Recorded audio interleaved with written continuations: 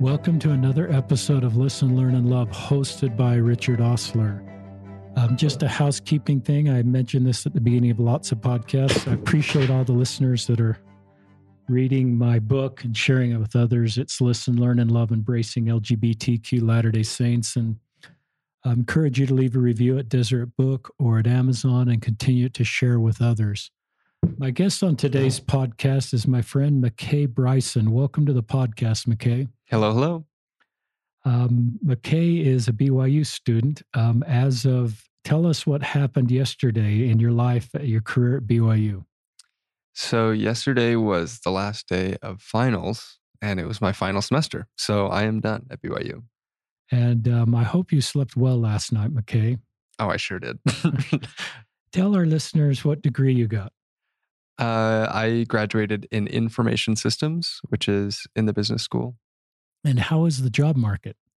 It is a little bit hard. Lots of companies have postponed their recruiting till January, February, but hopefully it should be picking up soon. Yeah, I'm hopeful for you. I came out of that business school, that Tanner building, and I would think information systems with all the need for smart people in that area, you're going to find a job. So I give you hope that that'll work out, and the degree you've got, it will pay off for you. I became aware, listeners, of McKay when I listened to episode 37 of Ben Schilotti and Charlie Bird's podcast. It's called Questions from the Closet. I actually have listened to that episode twice now, and I encourage all of our listeners to please listen to that episode and listen to all the podcasts that Charlie and Ben are producing. It's a great series and helps us better understand the road our LGBTQ members walk.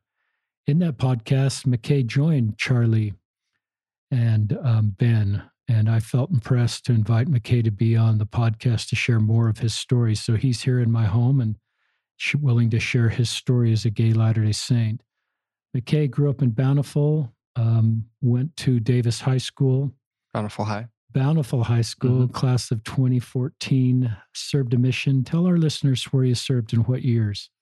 I served in the Bangkok, Thailand mission from 2014 to 2016. Thanks for your service, McKay. Thanks, yeah. Wonderful part of the world to serve in. And McKay's just going to share his story as a gay Latter-day Saint, and every story is unique and different, and some of the things McKay shared on episode 37 have resonated with me, and I'll circle back to some of those because I wanted to hear McKay share more of some thoughts he shared on that podcast. Talk about just, did you talk to anybody before your mission, McKay, about being gay or same-sex attraction? When I was 16 or 17, I can't quite remember when, but early high school, I was worried about being able to go on a mission because I knew that I was attracted to guys, and I thought that would be a problem with my companion. So I went in to talk to my bishop. I was really nervous about it, to have that conversation, because I'd never said anything like that to anyone. So I told him I struggled with same-sex attraction, was the word I used. And that conversation, I think it was, for the most part, a really good one. What he told me was that God has a commandment for us to multiply and replenish the earth, and that's what I should plan on, or that's what I could plan on. That's what God wanted me to do. And he also got rid of my fear that I wouldn't be able to serve a mission. He said, you definitely will be able to. There won't be a problem there. So that was really comforting to me. And that answer got me through, the next 7 years of my life. So I think in a lot of ways it really calmed my fears about it. But I did have to deal with it more after I got home from my mission. And even though there's probably stories of your mission, and I sense you served a great mission, and most of my guests actually don't fall in love with their companions. Surprise everyone. Yeah. They actually, that's truly what I was worried about, though. And you're just sort of this brotherhood bringing people to Christ. And so Was that your experience that you just were part of this brotherhood and that really, and no one was dating and talking about that? So I don't want to put words in your mouth, but Mhm. most of my guests say that actually the mission experience is a great experience, and this was not Mhm. really a major issue. Yeah, my expectation beforehand, my expectations were that I might fall in love with my companion, right? But once I was there, I loved being busy and working for a really good cause, and it was a really great experience. And I didn't have any problems with being gay while I was there. Talk about what led up to May of 2019 when you came out. Let's all the way fast forward to that's just a year and a half ago, roughly, from when we're recording this podcast. You've been home from your mission at that point, roughly 3 years. So, talk about all the events that led up to May of 2019 when you came out. Unless you want to talk about anything before that, it's just really your story. Um, I well in the few years after I got home from my mission, I uh, had a crush on my roommate when I first started at BYU, and so that was really that was a difficult time because every time I went home to my apartment, I was worried that if I touched him, that I would be going to hell or that I would slide down the slippery slope and just be lost. So that was really stressful. Um, uh, and a few other crushes, but not on my people I lived with. But so it was challenging to navigate that. Um, but coming to 2019 that you mentioned, I uh, saw an article. I can't remember what newspaper. It was Charlie Bird's article. He came out, and that was one of the first times I'd ever seen someone be gay and in the church. So that was interesting. That like was a signal to me that it was possible, that something was possible there. So in the coming months, I started dating a girl that I met on a study abroad, and we had been dating for a month or two, and I was realizing, gosh, this girl is wonderful. She is gorgeous, and I love so many things about her. But she likes me a lot more than I like her, and I don't know why. Um, I hadn't put two and two together yet, but yeah, I was wondering what I should do about that. My plan had always been to marry a woman, like my bishop said when I was 16 or 17, and so uh, I was thinking about what to do about that situation. We'd been dating for a couple of months, and I felt like I had to give more to the relationship to make it a level more serious, and I felt like I couldn't.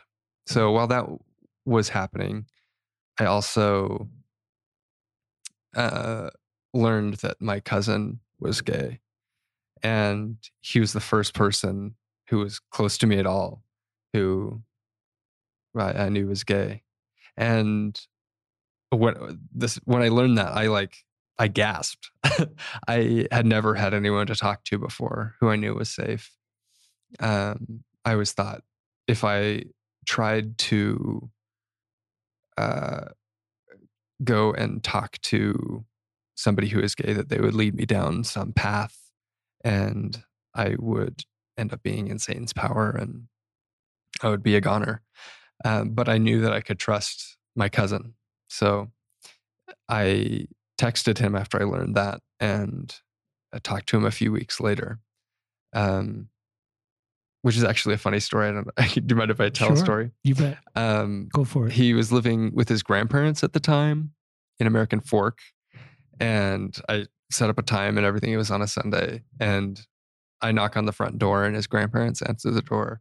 So I'd met them before. We were making small talk. Well, Hunter walked upstairs from the basement, and he walks into the front room, and his grandpa puts his hand on his shoulder and jokingly says, "Oh, you got to help us straighten Hunter out."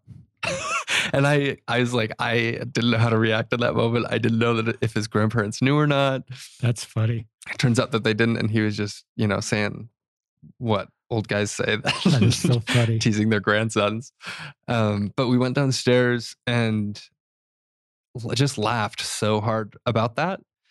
And I had been planning to come out to him, not just to talk to him about him being gay. I needed someone to talk to. And that kind of framed the whole conversation. We ended up laughing when going into it, I had thought this was similar to me telling someone that I had cancer. So that was a really important reframing of me coming out. I like reframing, and I like you realize this isn't like a physical illness. Talk just more about, did you feel relief coming out? Did this part of you just, you've been keeping to yourself? Just talk about your emotional health as you started to come out. I talking to Hunter and continuing to talk to other people as I came out. What happened was, after I talked to Hunter, a few hours later, I broke up with my girlfriend and started coming out to more people in my life. So, did you tell your girlfriend you were gay when you broke up with her? we walked out of the house and I was driving back to Provo. I was going to drive back to Provo, and I said, I don't think we should do this anymore, and it's for personal reasons. But as I drove away, I realized I should just call her and tell her. So I told her I was gay, and she was like, "Oh, actually, that makes a lot of sense." And so she was much more at peace about it, and I felt more at peace about it too. So I admire your integrity, to talk to your bishop, and to talk to your cousin, and to be upfront with your girlfriend. It seems like you're trying to walk this road with as much integrity and do this the very best way you can. Just keep sharing your story. I'd love you to talk. Tell our listeners your twin. So tell us about your twin, if it's your fraternal or identical, if he is straight or gay. Just tell us that part of your story if you'd like to. So I was explaining how there was a lot of things happening all at once. I was dating a girl, my cousin was gay, and one of the other things I was thinking about was I have this identical twin brother who was dating a girl that he liked. I can't remember, they may have been married by that point, but he was involved with this girl, and he'd dated 4 or 5 girls previously since he'd been home from his mission, and we had a similar timeline of going out and coming home. And so he dated all these girls, and I hadn't dated hardly any.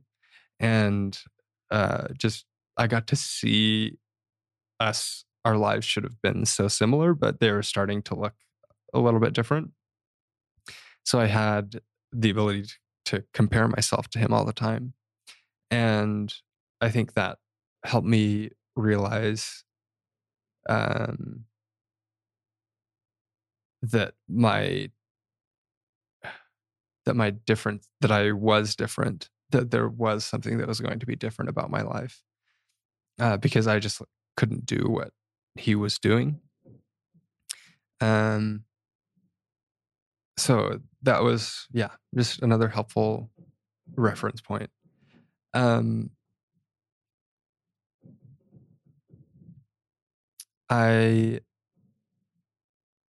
As I was coming out during that process, I increasingly felt normal, and I hadn't felt that before. Part of why I wanted to come out was to be more open and honest with my family. I felt like there was, a significant portion of my life of where my mind was a lot of the time that they didn't understand. And it was coming to a point where I wanted to have a deeper relationship with them.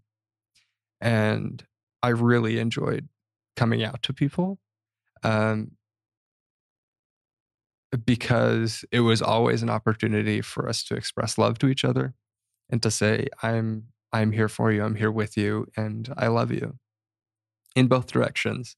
So I have retained so many of those really good people in my life who told me that they love me, and I got to say, I have this experience, and um, let's learn together. And that's been really a beautiful process of being open and honest, and um, just being comfortable in my own skin, feeling like I can act in a way that makes sense to me has been really great. It's a good segment. Talk about, I don't want to, has anybody said, well, you're an identical twin, your brother's straight, so you're just confused? Because there's no Mm, way that one of you could be straight and one could be gay. And so mm, obvious, and it as a weapon to sort of minimize your experience. I don't know if that's ever happened, if you've ever gone down that road in your own mind, or if people have suggested that to you. And I believe that's false. mhm. I believe that, and the science, I believe, backs us up, that you can have identical twins and one can be straight, one can be gay. Mhm. So, any thoughts for our listeners on that, since that is part of your story? Uh, the statistics that I've heard are that if there's identical twins, there's a 50% chance that if one of them is gay, that the other one will be. So my brother has diabetes. There's also a 50% chance that I will have diabetes. I don't know. And so, yeah, like you're saying, it can go both ways. No one's ever used that as a weapon against me. Good. Um, Don't start, listeners, just yeah, because I suggested it. Richard has planted that idea in your minds. Um, no, yeah, mm, yeah, no. That's good. Just keep sharing your story. I like the way you say coming out makes you feel better. Um, and and I think Ben talked about this in his podcast that you did with him. He talked about a bishop that said, okay, you've come out to me, but please don't talk about this in the ward. Mm. So why would it be hard if I gave you that advice as a priesthood leader, as a friend, or as a family member to say, okay, McKay, you've come out, but let's not talk about this anymore? Um, I that priesthood leader definitely had a reason for saying that to Ben, for saying, please don't talk about being gay in our ward or stake. And if we could just pause and think about what those reasons might be. Um, the priesthood leader maybe didn't want to have people be distracted thinking about what it means to be gay at church when they should be focusing on the Savior, or uh, whatever they may be thinking. Um, he was maybe scared of what Ben brought to the table, and I wish that the priesthood leader could reframe that and say, actually, Ben has had this experience and it has brought him closer to God. So we definitely should have him talk about that. Um, I hear a lot of church leaders say being gay isn't a sin. There's nothing innately wrong with being attracted to your same gender. What I wish they would say is being gay is such a great part of you, and it's beautiful, and it makes you who you are, and it's not sin. That's the most basic truth we can come to, but we need to appreciate people for their different experiences better, I think. That's a good keep along those lines. McKay, what other things outside of changing doctrine can priesthood leaders or leaders say and creating a culture that makes it a better experience for LGBTQ Latter day Saints? Um,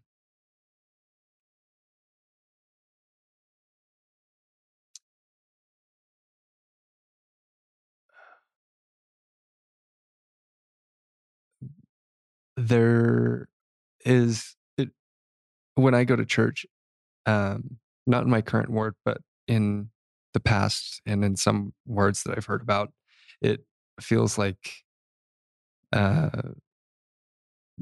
church leaders, like, the bishop there, is a little scared or uninformed of someone who is gay. And I I guess I would want them to understand that gay people can still have testimonies, um, and that I would also hope that other members in the ward, if something is said over the pulpit that is maybe hurtful or not good information, that the bishop could stand up and make a polite correction that is really meaningful when you don't let hurtful things stay in the air, um, and that they're made right. I in Ben's circumstance with his bishop, who said, "Please don't share that about yourself." I that that priesthood leader is essentially saying, "Please don't bring yourself to church." And if if you want people to stay in the church, and if you want to help people build a relationship with God, you have to say, "Please come, and come with all of you." And we want you to be here. And that is that's all I need to hear, really, is like, we we want you here, and we want you to share your story, and we love you. It it isn't, I don't know. There's It's lots good. of variations on that, but it is pretty simple. Do you think God is embarrassed that you're gay? Do you think something went wrong and this is a mistake? Or do you think God, how do you think about how God feels about you, McKay, being gay? I uh, a lot of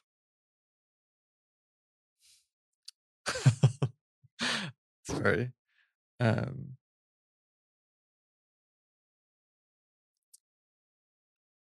I think God loves that I'm gay. He he made me this way, however I ended up this way. Um, he is uh, proud of me. I think God is proud of you. I've had the chance, and I mentioned this in the book, to give, hundreds of blessings to LGBTQ Latter day Saints, and I have blessed some of the most faithful, valiant premortal spirits I've ever laid my hands on. And I felt God's love. I've never felt an impression, one of those blessings to change through the priesthood I hold, that some to invite somebody to change, or to change them through the priesthood, that everybody's created the way they're supposed to be. I like that you use the word proud. I think he's I think he's proud of his LGBTQ children. And I think that's often one of the key steps to healing and finding hope, and sort of taking this internalized homophobia that LGBTQ Latter day Saints feel, is often their relationship with their heavenly parents, and coming to where you are, that they love you the way you are. And even maybe as important as that is that you bring unique gifts to help us be a better society and to help our church be better. You talked about this on your podcast with Ben and Charlie. Talk about, and you're kind of a humble guy, so you don't like, this doesn't come naturally for you, I can sense, McKay, but talk about some of your attributes, your Christ like chapter 6, Preach My Gospel attributes. I think that's the right chapter, Yeah. that are part of your sexual orientation. uh, oh, that's such a good question. I, especially in comparison with my twin, I get to see how our personalities and our interests differ. I have always been more, uh, I don't know, creative with my hands. I love anything having to do with art. And I think that maybe the Christ-like attribute there is just being able to appreciate beauty and the desire to create and to make the world a better place. I think that is something that's deeply ingrained in me, and I attribute that to, at least in part, to my sexuality. Um, I, especially before I came out, thinking about who I was compared to who I am now, coming out was really an amazing process because I got to learn what it feels like to be different and to be um, part of a minority in some way. And I think that gives me the ability to understand uh, people who are different a lot better than I used to be able to. Um, and yeah, that feels very Christ-like to me. The ability to see people in their lives and appreciate what is good about them and to understand their desires. And um, you talked about being proud that God is proud of me, and I think that was an important step for me when I asked myself, "Am I proud of being gay?" And I think that's a good litmus test of maybe uh, that is what you could be striving towards to achieve greater peace. Um, yeah, yeah. I'm just so grateful that God made me this way, and I think it is so purposeful and uh, beautiful. And yeah, If you could press the imaginary red button around this round table to be straight, would you press it? definitely not. Why? I think you've told us why, but why? Yeah, it there's too much. Well, there's nothing wrong with me being gay. That's the first thing, maybe, but um, yeah, I think for all the reasons that I've mentioned, but uh, I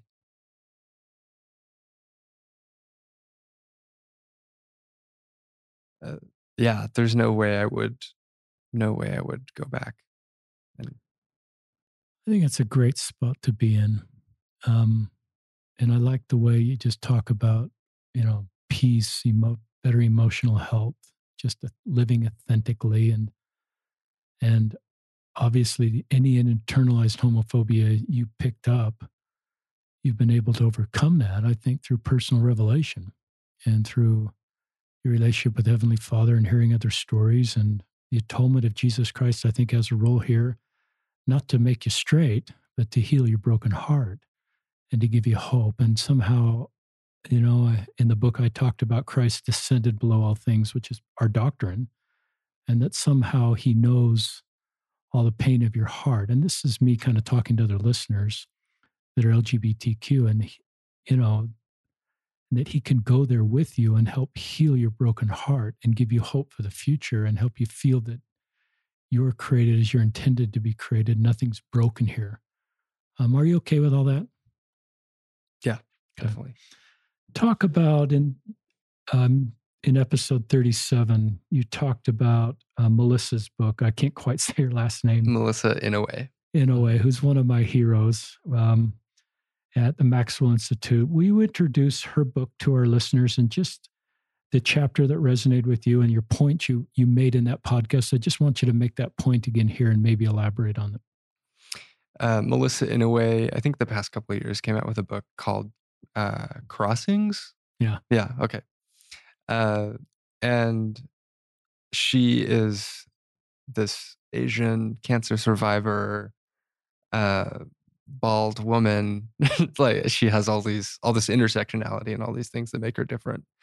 What she talks about in her book is those that each of us is a member.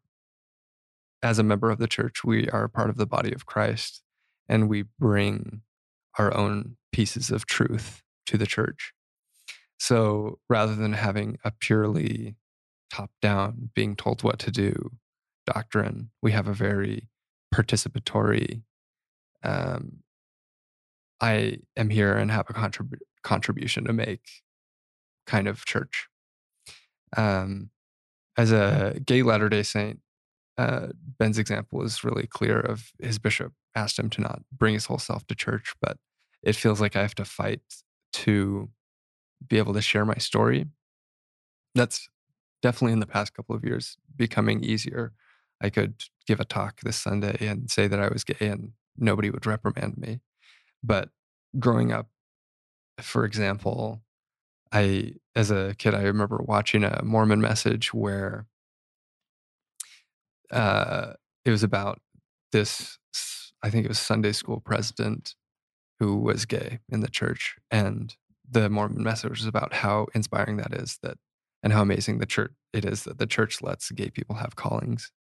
And the Mormon Message was trying to talk about how good the church was. But what I learned as a kid was, oh, there's something different about me at the church. And it is amazing that I could have a calling there. So that idea that she shares is just so delicious, that she says we all have our own truth to bring to the church. And I think that for me, that just changed how I participated in Sunday school, for example. I felt much more able to raise my hand, especially if I had a different perspective. There's also something called standpoint theory, which I'll just explain for a second. It is if the majority understands things a certain way, then all the other minorities have to understand it through their minority lens, but also to be able to participate have to understand what the majority is thinking. So minorities end up understanding two perspectives while majorities only understand one. So the result of that is that people who have differences are their opinions maybe could be weighted more heavily in how an organization or a system should be run. And I think that has been another powerful idea that has let me know that my contribution in the church matters and that I have something to bring to the table. Yeah. I love that theory, and I've certainly moved in that direction and recognized my job as an ally, since I'm not in any marginalized group.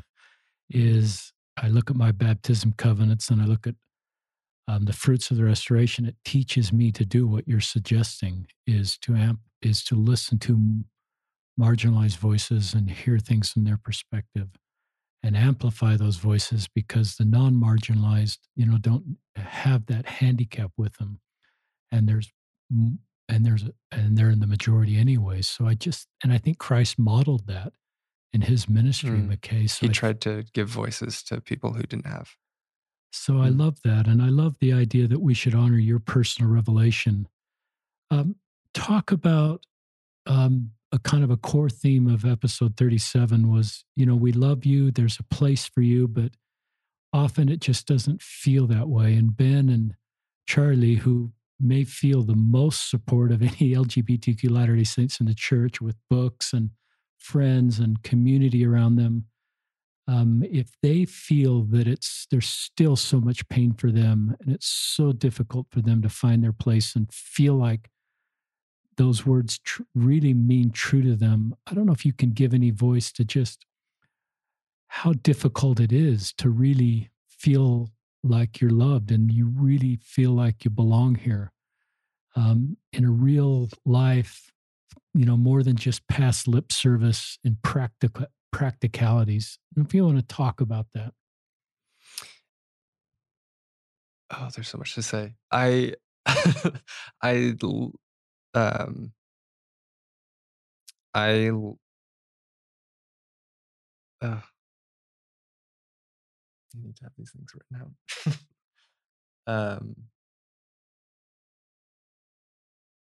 F- yeah, it often feels like I don't have a place in the church. Um, when there's so many prophets and apostles have said to our LGBTQ brothers and sisters, we want them to know that there is a place for them in the church. That's on, the Mormon and Gay website. It is said and thought by many, but the sentence always ends there. There's always a period at the end of there's a place for you here. And I'm still left wondering where that is. Where is my path forward? What is the next step in my life if I can't make covenants with God? Um, and those questions are really hard to answer. Um, it they're hard to bring up in Sunday school or in an interview with my bishop because everyone feels like they have an answer for me um, of how my life should work out. Um, the I'm encouraged to not date, but my own heart is telling me that I cannot marry a woman. And so I'm trapped in between these conflicting expectations into a life where, oh, what do I do if all my options are gone? Like, do I do nothing? I I and I would love to be at the church and lift other people and do lots of good. But I'm wondering, oh, what does my next step look like? Um, where is it that I can help and be effective?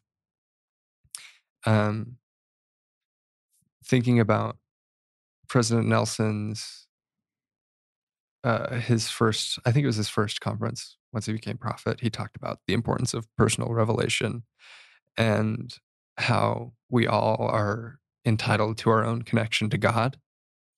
And that's been so powerful in my life. Just knowing and President Nelson expressing his confidence in me to be able to pray to God and get my own answers about things. And I think in a lot of ways that me coming out and wrestling with all of this has increased my need for personal revelation, right? And it really has increased my desire to become closer to God. And I've, sometimes surprised by the answers that I get. Um, is there a place for me in the church? Is a funny question because I'm so sure that God loves me and that He has a path and a place laid out for me. Um, and it's just less clear in the church. There's also the difference between finding my place in the doctrine of the church and finding my place in the community of the church. And for the most part, people are really wonderful and they are interested in me and they say they love me and they want me to be there. But there are still, uh, a portion of people who tell me not to share and uh, still think that I am choosing to be gay or that even that if I say that I am gay rather than same sex attracted, that I've already given in to Satan. And I don't know what to say except for it doesn't feel that way. um, I uh, so it's it is challenging to find a place in the community, but there are so many supportive people. And I guess what I would ask is there is a lot of people who love me. I do know that.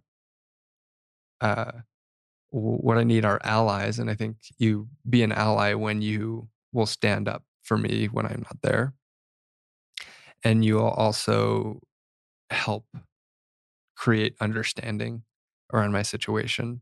It's a lot of pressure on LGBTQ Latter day Saints to always be the ones to explain themselves and explain why things are different for them and how that makes sense. And uh, it, I do at some point want to be able to not have to talk about that all the time. I want to be able to just live a happy life with my connection to God. And so I would hope that people could fight for me in small ways, even is so fine. Anytime that uh, uh, for example, my mom uh, works at Channel 5 and had Charlie Bird on her show for Cool. 5 minutes. And that was so meaningful to me that she gave some talk time to my topic. And uh, because it's just so important to me, and it um, the problem is an emergency in my life. um, but yeah, just small things like that are so meaningful, or small things said in conversation or over the pulpit that are supportive of being LGBTQ. Talk about this castle that you're building that you can't really go in. You Mm. talked about that in episode 37. Mhm. Uh, I said in that episode, it feels like there's bishops and stake presidents and friends and parents and relatives and people who aren't in the church, and they're all um, they all have an idea of how I should live my life. And especially people in the church are building me a castle. And what I mean by that is they have this grand plan for how my life should roll out. And they say, look, it works, it's beautiful, but I'm still left wondering how does that actually play out in my life?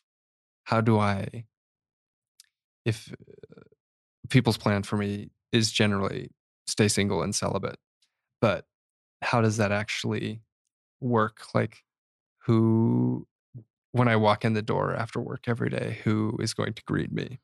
Or when I am old, who is going to take care of me? Or just just logistical things that don't make sense um, of how that'll work out. It's a really nice vision, and I am grateful for everyone doing that. But I just don't see how there's just no doors on that castle to be able to walk around in it. Um, So I love your visuals. You even talked about some of the statistics about living alone and the mortality mm, rate being mhm. equal to smoking. Do you want to talk Yeah, about that?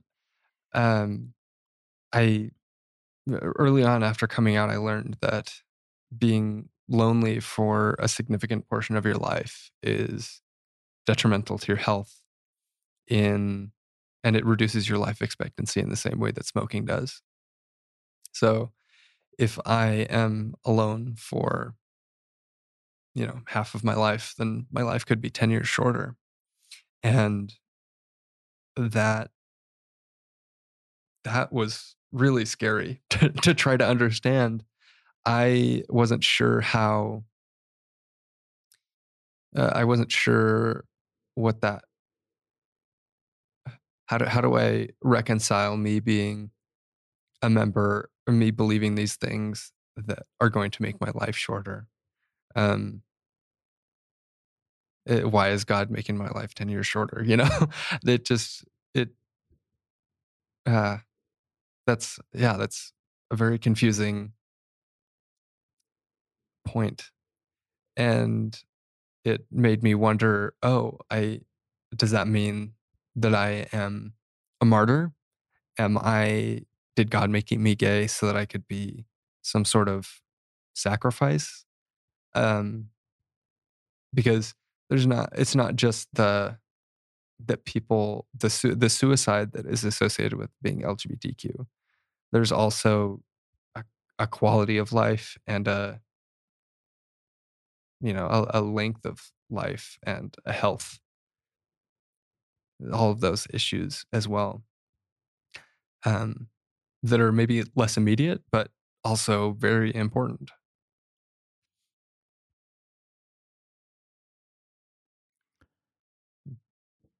Yeah, I mean, listeners, it's taken me a while to sort of, recognize the complexity. I can go home to my wife and share everything we're sharing and invite gay Latter-day Saints to be celibate for the rest of their life, but it's just I recognize just what a big ask that is. I mean, I would still invite you and all our listeners to follow the teachings of the church, because I believe in the teachings of the church and our church. But I would also invite everybody, like you're saying, is to get personal revelation for their path. And then I'm just going to honor your personal revelation, especially for LGBTQ Latter-day Saints. And I'm just going to leave any judgment to our Savior and his perfect understanding. And that's just the way, listeners, I've navigated this, because I recognize the complexity of what McKay is talking about. And I look at my own marriage at 30 years, and yeah, there's a physical component of that, but there's all these other things that are part of our marriage.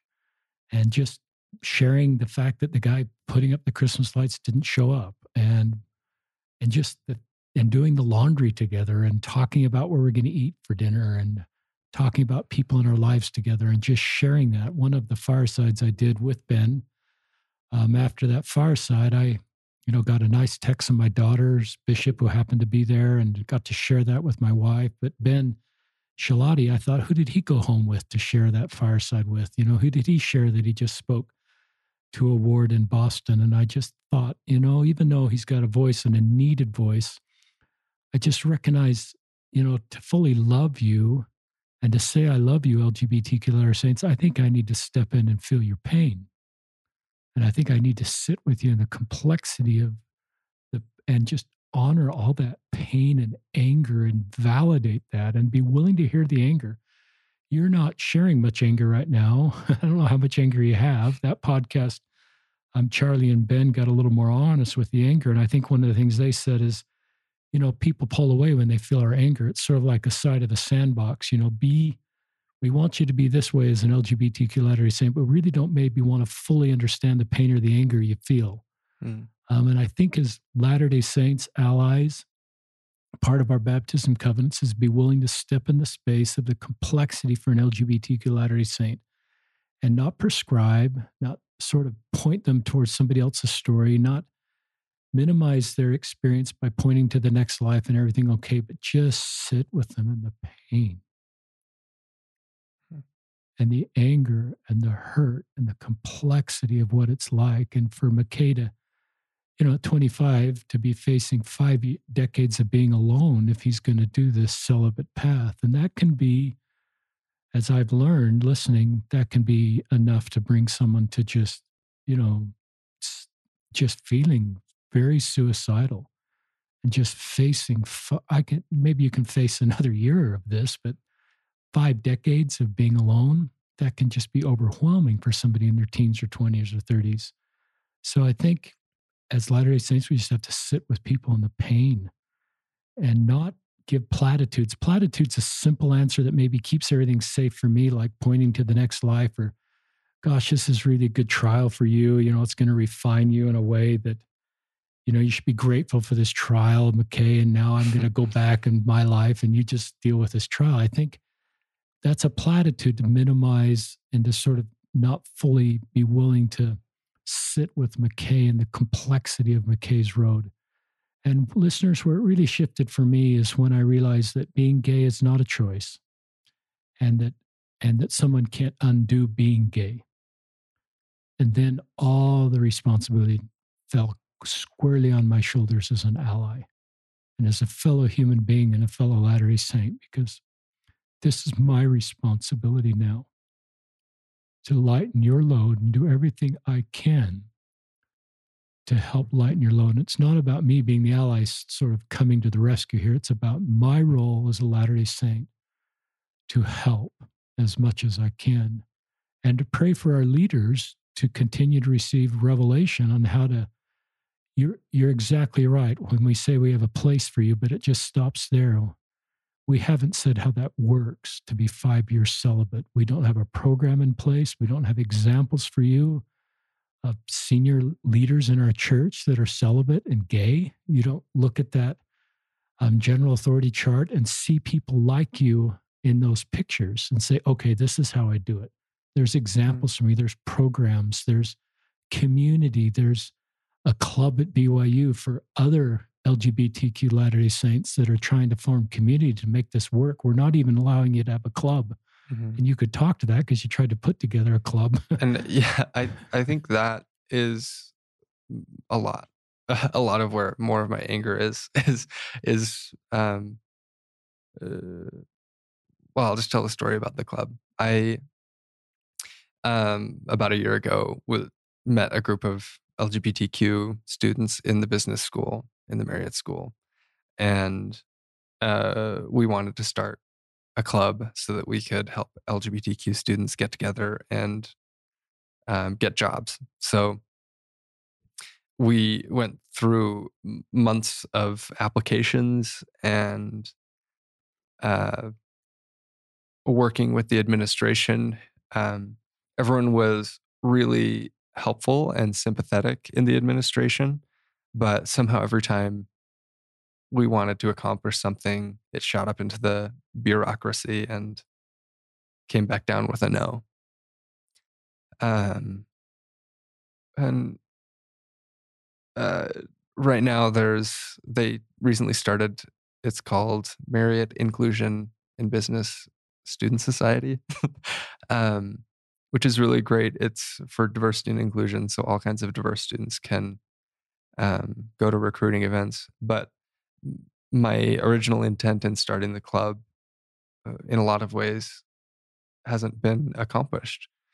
Is that it was so complicated for me to try and get some LGBTQ students to meet on campus, I think is just it's one of the examples of discrimination um, I that is still around in the church, and I'm I'm sorry that having that the fact that LGBTQ students and people exist in the churches and it's inconvenient, and like you're saying, uh, I'm sorry, I can't change it. Um, but yeah, I want to be able to be in the church and treated like other people. And I am often assumed to, have had sex or that I am, if I'm gay, then I am also breaking the commandments. Or if I'm gay and I bear my testimony, that it maybe there should be an asterisk next to that. Um, I I want to be able to participate.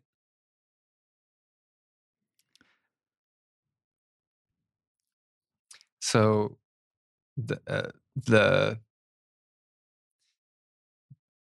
the club was a really meaningful experience this past semester, and I got to meet a lot of really good people. And I think that's been my impression overall. Is I always assumed that I was one of the people that assumed if you're gay that there is going to be complication and conflict, and um, you're going to have a problem with the church. And but as I've leaned into that, I've found that they're some of the most full of integrity, kindest, highest value people, people with the highest values um, that I've ever met. Um,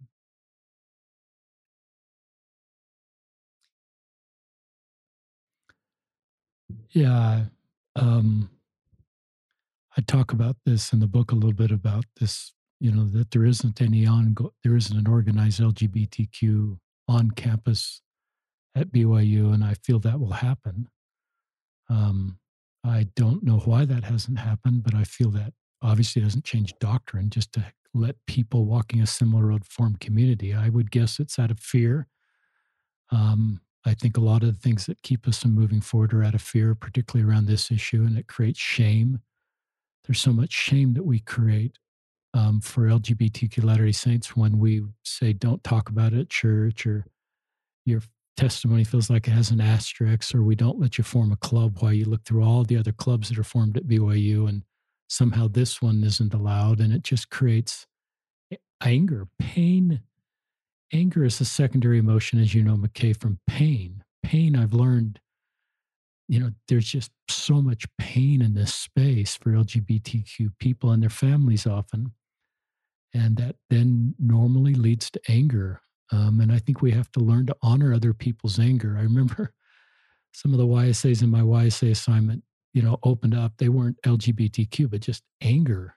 And I learned that maybe that's okay just to let them be angry for a period of time. And hopefully then I felt that was then agency sort of kicks in if they can kind of get through that anger. And often the atonement can help heal broken hearts. And there's a lot of justified anger out there. It's not just like, it's justified anger. It's the best way I can describe it. People have a right to feel the way they feel about this. And working so hard for a club that didn't happen, but a version of it happened, that can be complicated. Talk about, you haven't talked much about your future, except, you're not going to marry a woman. Do you want to, I mean, if you felt like your path was to marry a man and you received personal revelation to marry a man, I don't know, how should we treat you? um, I I would want to be treated the same as my brother and his wife when they go to church. Um, they're, you know, uh, they can participate, they can say hello, people know them. Um, I,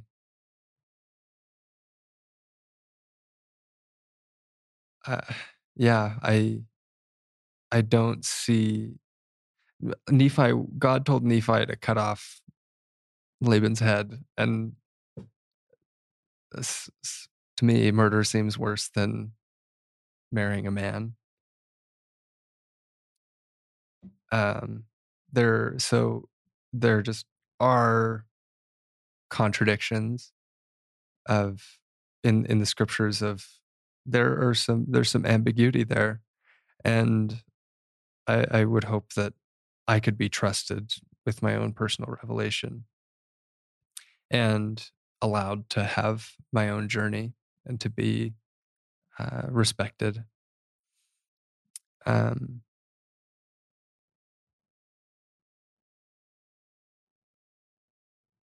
uh, and I think respect is an an important word there. Just allowed to have a difference of opinion and still have someone recognize that we're brothers and sisters. And I think maybe that's what's so frustrating about this whole process is I'm trying to bring people together to a mutual understanding by sharing my story. And when uh, I people are trying to draw walls between me and them, and I I guess I just want a greater sense of togetherness. You said some really wonderful things there. I wrote down trusted with my own personal revelation. I just, uh, and respected for that. To me, that's just part of, you just articulated the plan. The, the mortal plan that we were sent here is to be trust. I think our heavenly parents are trusting us here in this mortal world to receive, to make choices and to receive personal revelation. And my personal revelation doesn't give me the ability to judge your personal revelation. My personal revelation teaches me to support you in your decisions and to come together in the same human family. At the end of the day, we're spirit brothers from the same loving heavenly parents, McKay, and everybody is. And I think part of mortality is coming together and supporting each other in their differences and in their individual journeys, and just trusting and the word you said, respecting each other in their decisions. And I admire you that that you would, if you marry a man and if that is your path, and you didn't really say that's your path, I just hypothetically went down that road. So I want to be clear on that with listeners, that you hope that people would still help you feel welcome and you would still want to come to church just like your brother, and use your contributions to help us become a better people like you did in Thailand and like you have at BYU and like you're doing now in this podcast. I think of Corinthians 12 all the time, where we can't look at one part of the body and say it's more worthy or less worthy than the other. Every part of the body of Christ, the eyes, Paul goes through different parts of the body in Corinthians 12. And if I'm using the right chapter there, and I just think that doctrine applies here too, is we're all needed, we're all equal, we're all alike unto God. But I think we have to have a special eye to those that walk a harder road and give them more grace as they walk that road. Um, I just, and so I think we should be extra thoughtful and extra kind, and honor the personal revelation, particularly of marginalized groups of people that perhaps the institution, the church, doesn't have every answer for them. And they have to rely more on personal revelation, and their relationship with heavenly parents gets a little stronger because there's not an elders quorum lesson that just says, okay, how do you live 50 years celibate? You've never sat in an elders quorum lesson with that. That lesson doesn't exist, as you know. And so what do? You're doing what you're taught to do, okay? You're taught to get revelation from your heavenly Father. And I think you're doing a good job of it. And I'm just going to trust you. And if you were my son, I'd just trust you. And we just leave this at the Savior's feet. And I think it's some of our listeners are hoping for changes in our church, perhaps even doctrinal changes. And I would hope that we don't, as long as they're not out forming movements or campaigns, I would hope that if people have hope that even our doctrine changes in this area, that we don't make them feel like a less faithful Latter-day Saint. I don't think it's required to be a faithful Latter-day Saint to have hopes that something changes. We do know the restoration is ongoing. Take your vitamins. Where I draw the line, listeners, is I don't know Heavenly Father's will, and I'm not a leader in the church. So I don't know if our doctrine should change or how it should change, if it should. I just feel pretty comfortable now at the finish line, helping LGBTQ members feel fully included. We have more work to do. I feel really comfortable because I've just sat with a lot of people like McKay, and there's so much pain out there. And if you don't think there's pain, listen to episode 37 of Questions from the Closet. Well, so now I've talked a little more than I like to, but I just, we're at the hour and 6-minute mark. McKay, any thoughts, closing thoughts you'd like to share with our listeners, things that come to your mind, things we didn't get to? We have plenty more time. Anything, just want to make sure that everything on your mind is shared with our listeners. Um,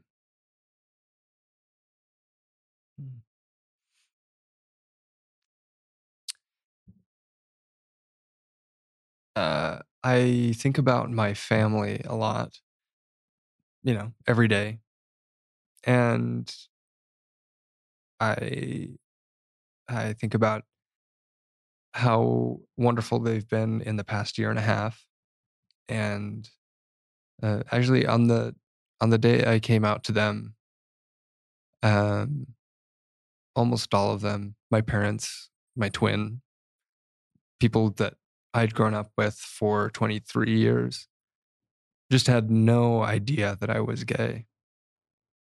They and I was kind of expecting them to. It seemed really obvious to me. Uh, I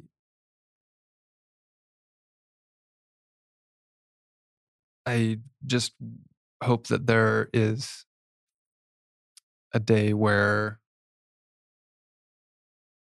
people are people like it would be okay for me to be gay. I think they didn't suspect that of me because they didn't want to accuse me of something. And uh, being gay just isn't a bad thing. And I I hope that there is I hope that uh, talking about LGBTQ issues is just one of the things that you talk about as a family. Um, because there's just so many complications that come from not being able to talk about this. And we haven't been able to have this conversation as a church for so many years. Like, you know, 40 years ago, I could have been excommunicated for being gay, for saying that. And uh, those truths are hard to reconcile. And uh, it's it's hard to string together a story that makes sense.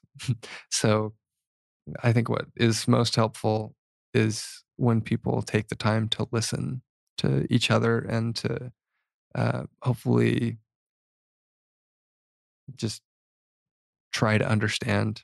There's always a level that you feel like you can't quite make it happen, but just being kind and compassionate and fighting for one another, even if you don't understand, I think is just innately meaningful. You have a great life ahead of you. There's a great spirit here. When I think of the fruits, I think of everything I'm seeing here about McKay is a good fruit, including his sexual orientation.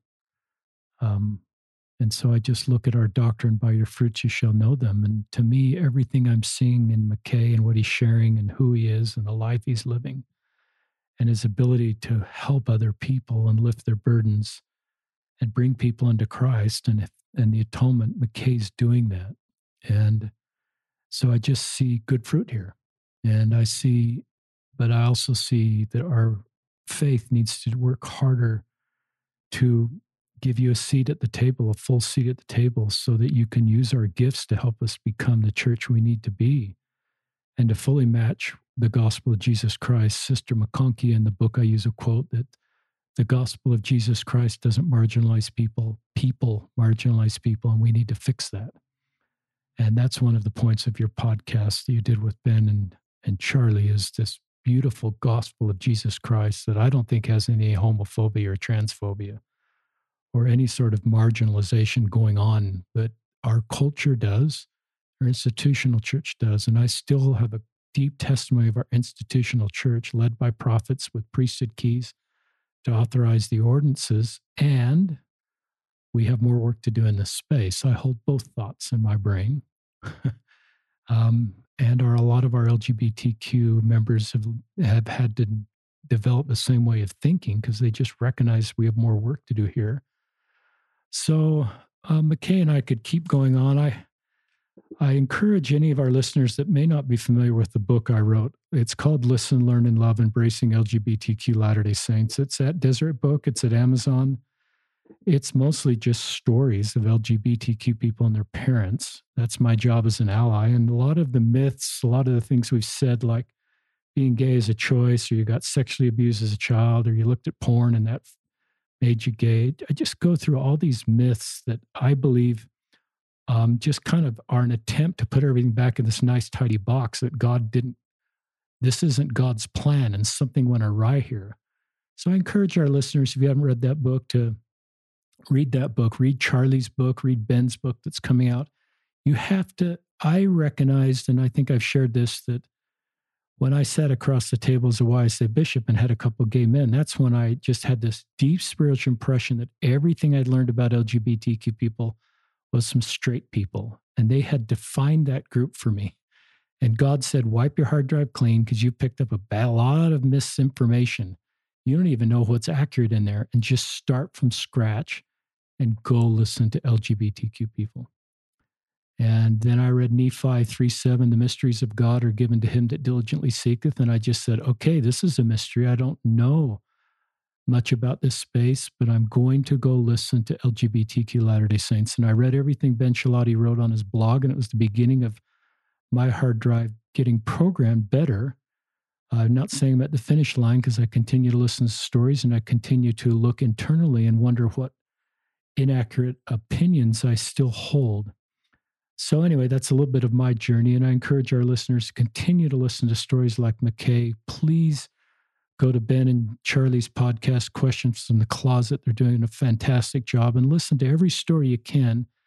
And Ben closes that podcast, I think it was Ben, with the invitation that McKay and I would share is just ask Heavenly Father how you can help in this space. You may not start a podcast or write a book if you're an ally or if you're a local leader, but he will help you know what you can do in your circle of influence to make a difference for LGBTQ Latter-day Saints. I'm convinced of that.